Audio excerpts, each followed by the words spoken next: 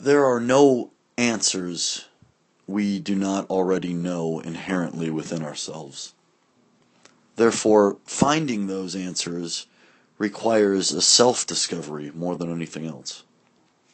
Therefore, it's not so much the answers which elude us, but it's more so the process of discovering them, which oftentimes escapes us and goes beyond us. And what I mean by that is that we seldom take the time to work with the process of discovery, with the process of the mind itself. And to engage oneself in this process of discovery, oftentimes we have to remove ourselves.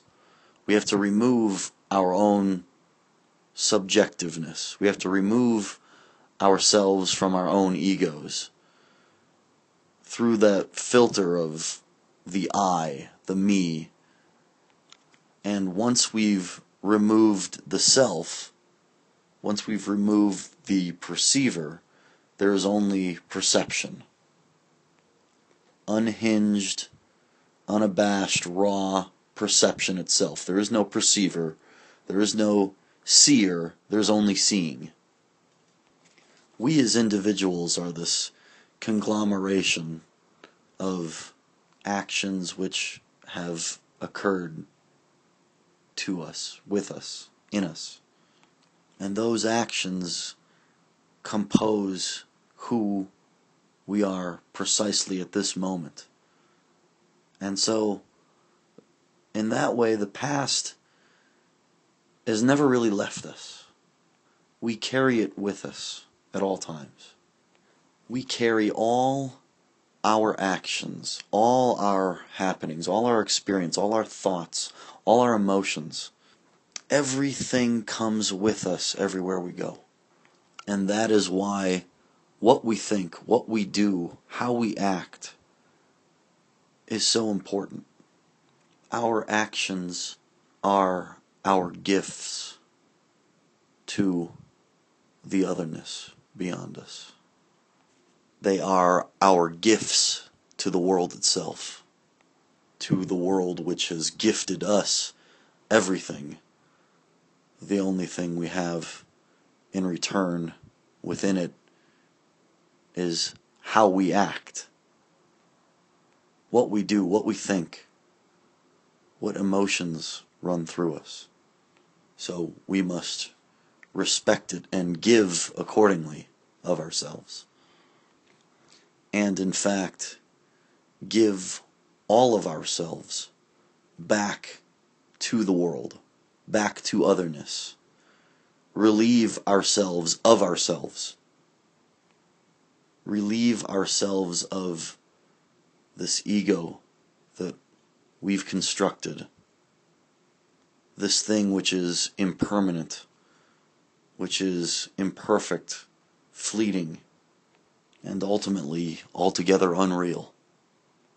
We must sacrifice that temporal thing we call ourselves and participate in the general praxis of action itself, the general praxis of perception itself without the perceiver, seeing itself without the seer, loving without the lover. We as individuals must see how we are merely conduits to action. That what we are beings which evoke and invoke the universal tidings. We evoke the original actions. These things that we call love, hate, perception, understanding, they were not invented by we, the individuals. These things were here long before us, and they'll be here long after we're gone, because they are part of the original constructs of the universe itself. just as much as the stars and the space between them.